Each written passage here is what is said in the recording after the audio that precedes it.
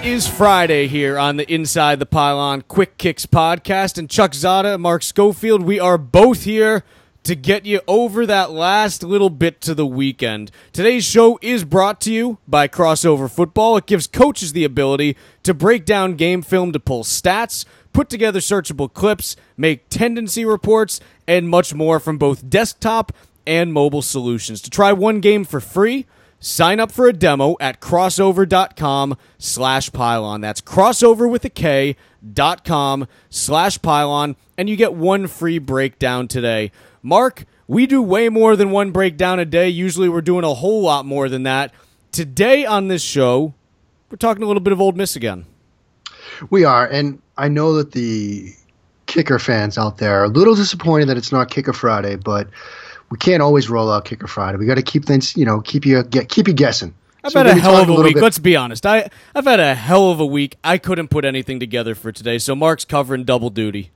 No worries. I'm just here to help the ball club. Oh man, quarterbacks. Sometimes they're actually worth all the money you pay them, right? Sometimes. Let's talk here about Ole Miss, and talk to me about. You mentioned in the title of this piece, it's Mississippi, Talladega Pace, and RPO concepts, which you read it the first time and you say, that doesn't sound like English. What are we talking about when we're talking about Talladega Pace? Okay, what we're talking about there, and at the outset here, this is actually derived from a presentation that Coach Freeze gave at a Nike coaching clinic this spring. Talking about sort of how they run RPO and how they run pace.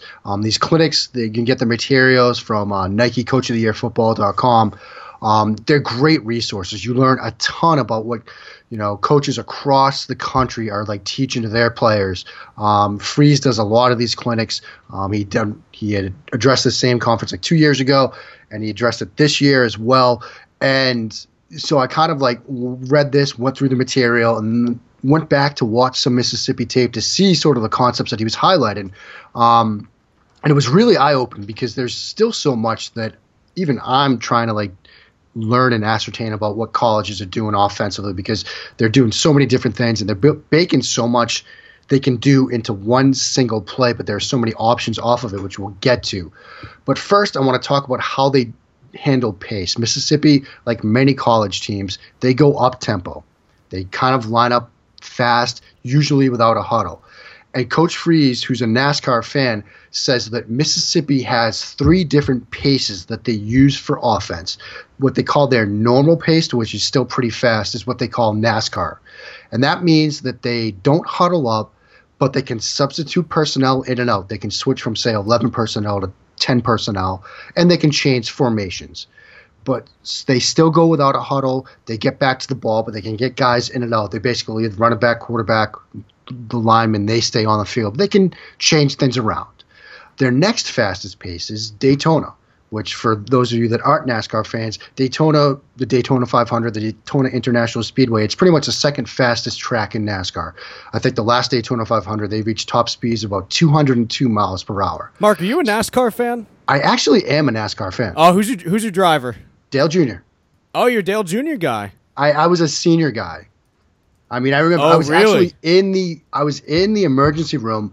I had torn a ligament I'd actually retorn a ligament in my thumb playing pickup basketball my senior year in college. Okay. And I was in the ER when he finally won the Daytona 500. I still remember that. Not bad. I'm a Greg Biffle fan myself. That works. That works. It's good to have NASCAR fans, man. Dude, I thought I was like the only one. No, like I didn't understand it until I finally went to a race, and it was just like a whole world just opened up to me. I still have trouble watching a whole race on TV. Yeah, I can't sit through like even the Daytona 500. I can't sit through the entire thing. No, but I'll be in and out. Exactly. Out of each hour racing, I can get 20 to 30 minutes or something like that. Yeah, I can't do the road courses though. Like I'm not a road course guy. See, I like Martinsville and Bristol. I'm not a big road course guy for NASCAR, but I love watching like F1 races and stuff like that. Stuff. Just because those cars are ridiculous. But I've digressed us so far to this point. That's okay. Digging back, so we've got NASCAR pace, we've got Daytona pace. Yeah, Daytona pace is their like more up tempo, where they can change formation, but they keep the same personnel package on the field. So if they're in 10 personnel, they stay in 10 personnel, but they can shift things around. They can change the strength of the formation. They can change the formation itself, but it's still more up tempo because you're not subbing guys in and out. Now the piece that I talk about is Talladega. That's their fastest, and for you non-NASCAR fans, Talladega International Speedway, they can get up to like 216 miles an hour. That's like the fastest recorded speed in a NASCAR race. Rusty Wallace did that in June of 2004. That means that they go same personnel. So if they start a drive with 10 personnel, they're going to stay in 10 personnel until the drive is over, or they decide to just get out of it and do something different. So not only do you stay in the same personnel, you line up in the same formation. So if you start the drive with trips to the right and a single receiver left, you are staying in that formation. And it doesn't matter. I know some coaches out there are like, well, what happens if you run a play to the right sideline? You've got trips to the right. Now the ball's on the right hash. They don't change. They keep all three receivers on the right side. They shorten down their splits if necessary, depending on the play, and they go. So that's their Talladega pace. It's basically the same exact formation no matter where the football is on the field. Now, is this something that they will declare to themselves essentially before a drive, or will they change up pace even within a drive? They can change a pace within a drive, but they'll declare before a drive starts that, okay, look, we're going to be going Talladega. We're going to be going Daytona. And for each game, they have designated their Talladega package, whether it's 11 personnel in trips to the right, or 11 personnel trips to the left, or 10 personnel double slots, or whatever it is.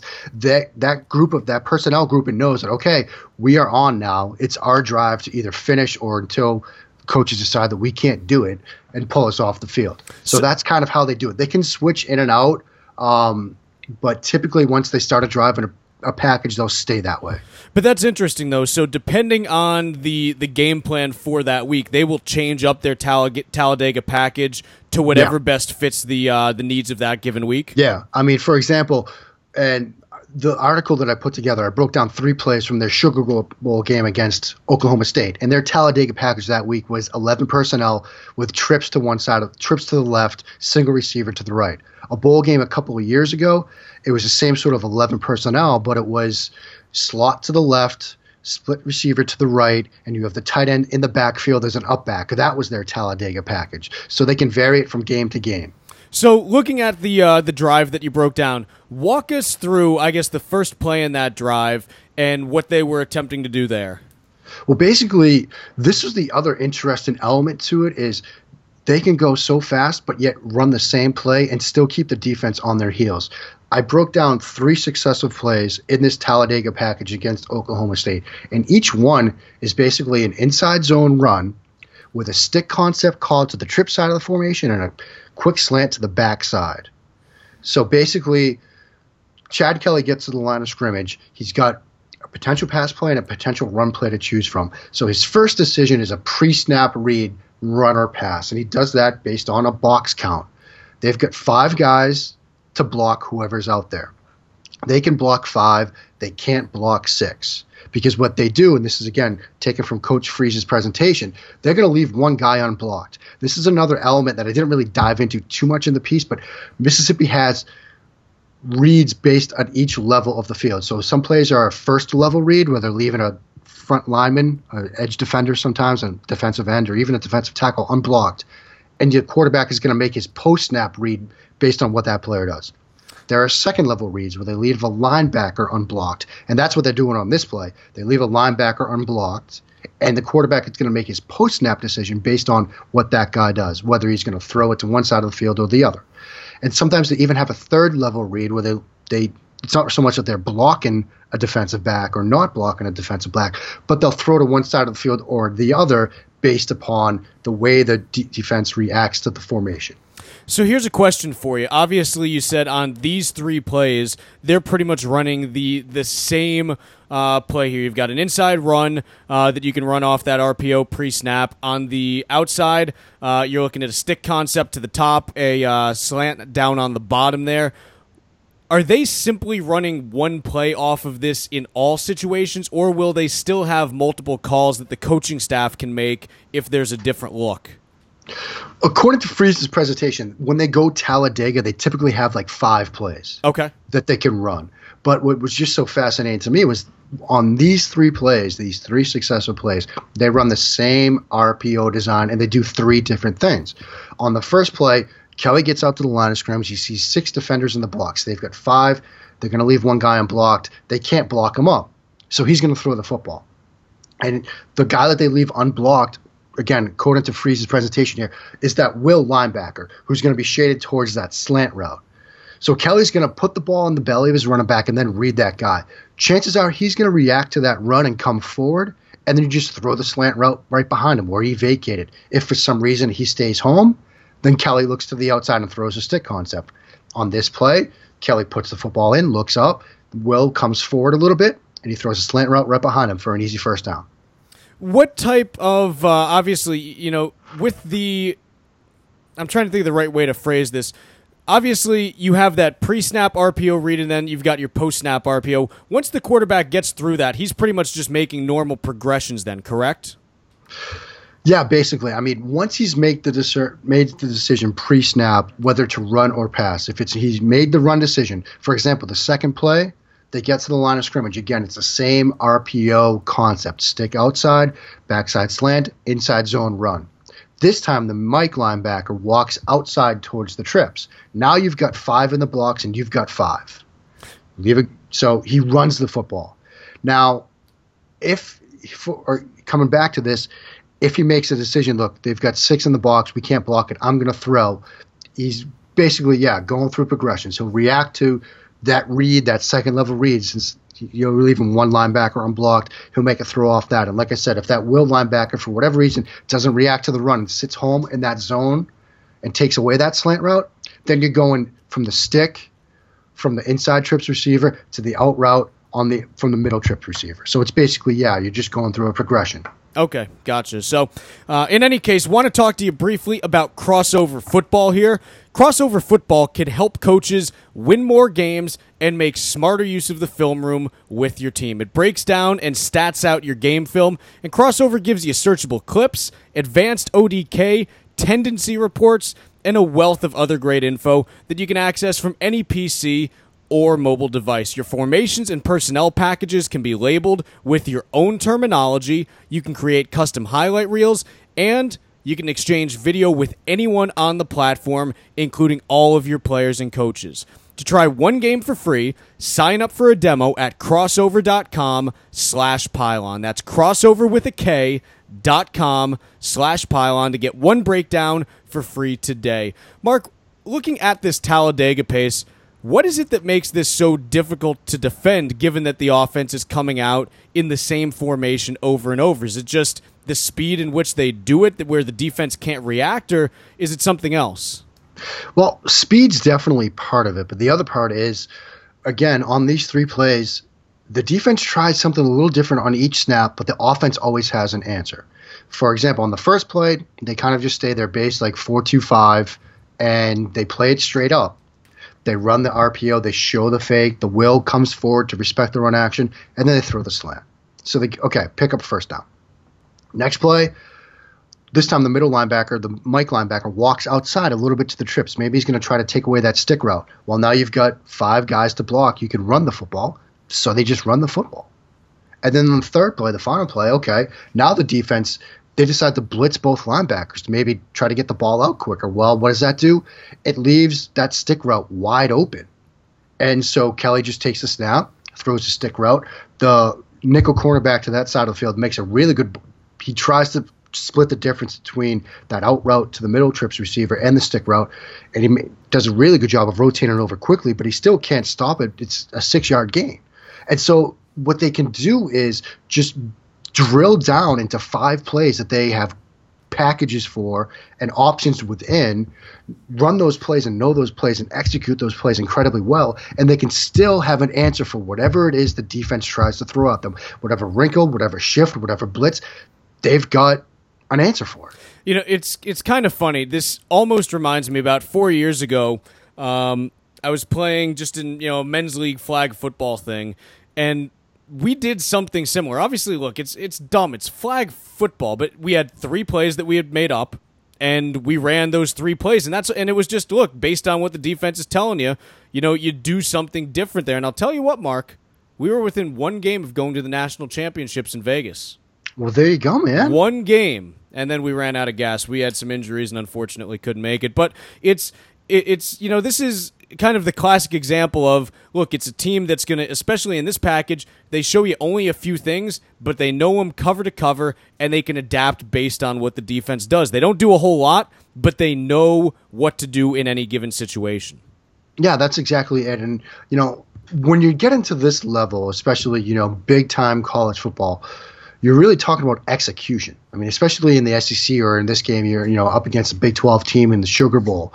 If you can execute the plays that you have at your disposal and execute them well, then you're going to be at an advantage over your opponent. And with this Talladega package, it's just basically like 5 plays, and they've got options built in, but they can execute them so well that it doesn't matter what the defense does. They've got an answer for it, and Kelly's sort of the perfect trigger man to kind of make a pun on that gunslinger thing we were talking about yesterday. He's the perfect trigger man for this offense. They've styled it with the terminology, and there are some things that Coach Freeze talks about I won't dive into now, but they gear it towards his mental processing ability and his ability to make decisions, and they run this offense extremely well. And it's going to be interesting to watch them this year. They lose Laquan Treadwell, but they have a tight end, Evan Ingram, who's incredibly fun to watch. He's a dangerous weapon in this offense. So again, I know people are saying that Mississippi might have a down year in that SEC West. Wouldn't sleep on them just yet. Definitely something to watch for, and I'll tell you what, having read this now and knowing what to look for, I guarantee you, both myself and anyone else who's been listening, we'll be watching for this season. It'll be fun to watch, seeing it actually out there. You'll be able to say, oh, look, it's a Talladega packet. It's a Talladega pace. We know what's going on now. As we've kind of said about, what we try to do here at Inside the Pylon, we want you to be the smartest person in the room, whether it's, Saturday afternoon with your buddies watching a game, or you're at the corner bar on a Sunday night watching Sunday Night Football, say, hey, they're running a sale concept. I read that on Inside the Pylon on their glossary. So that's what we're trying to do, and hopefully we can help the people out a bit. Yeah, and any time that you can tell someone that you read something on Inside the Pylon, we obviously appreciate it. So, we love that. Anyways, we are done for the week, Mark. It is beer o'clock officially. Might be my favorite hour of the week, man. You got a what's your favorite beer that you're running these days? These days, it's hard. I'm digging Goose Island IPA. Okay, I've been digging that this summer. Yep, it's nice and tasty.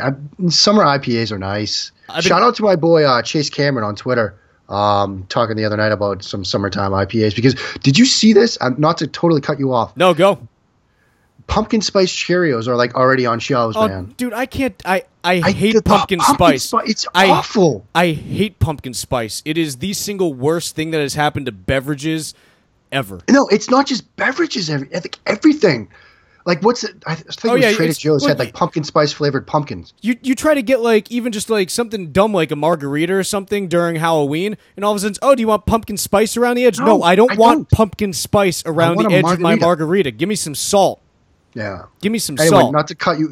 What were you rolling this summer? Oh, I'm hitting the Ballast Point IPAs pretty hard. The Sculpins. Nice. One of my favorites, man. I could do those pretty much all day, except when I'm on the golf course, because then it. So I was actually out on the golf course 2 weeks ago, and you were sending me messages saying that the fairways and greens were kind of tough that day.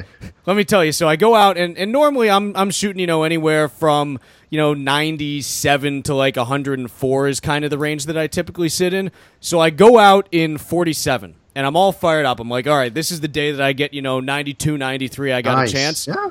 I come back in like 52? No, it was like 58 or 59. Ooh. Like, it was just, they had IPAs on the course, and you can't do IPAs when you're golfing because they just come at you quick.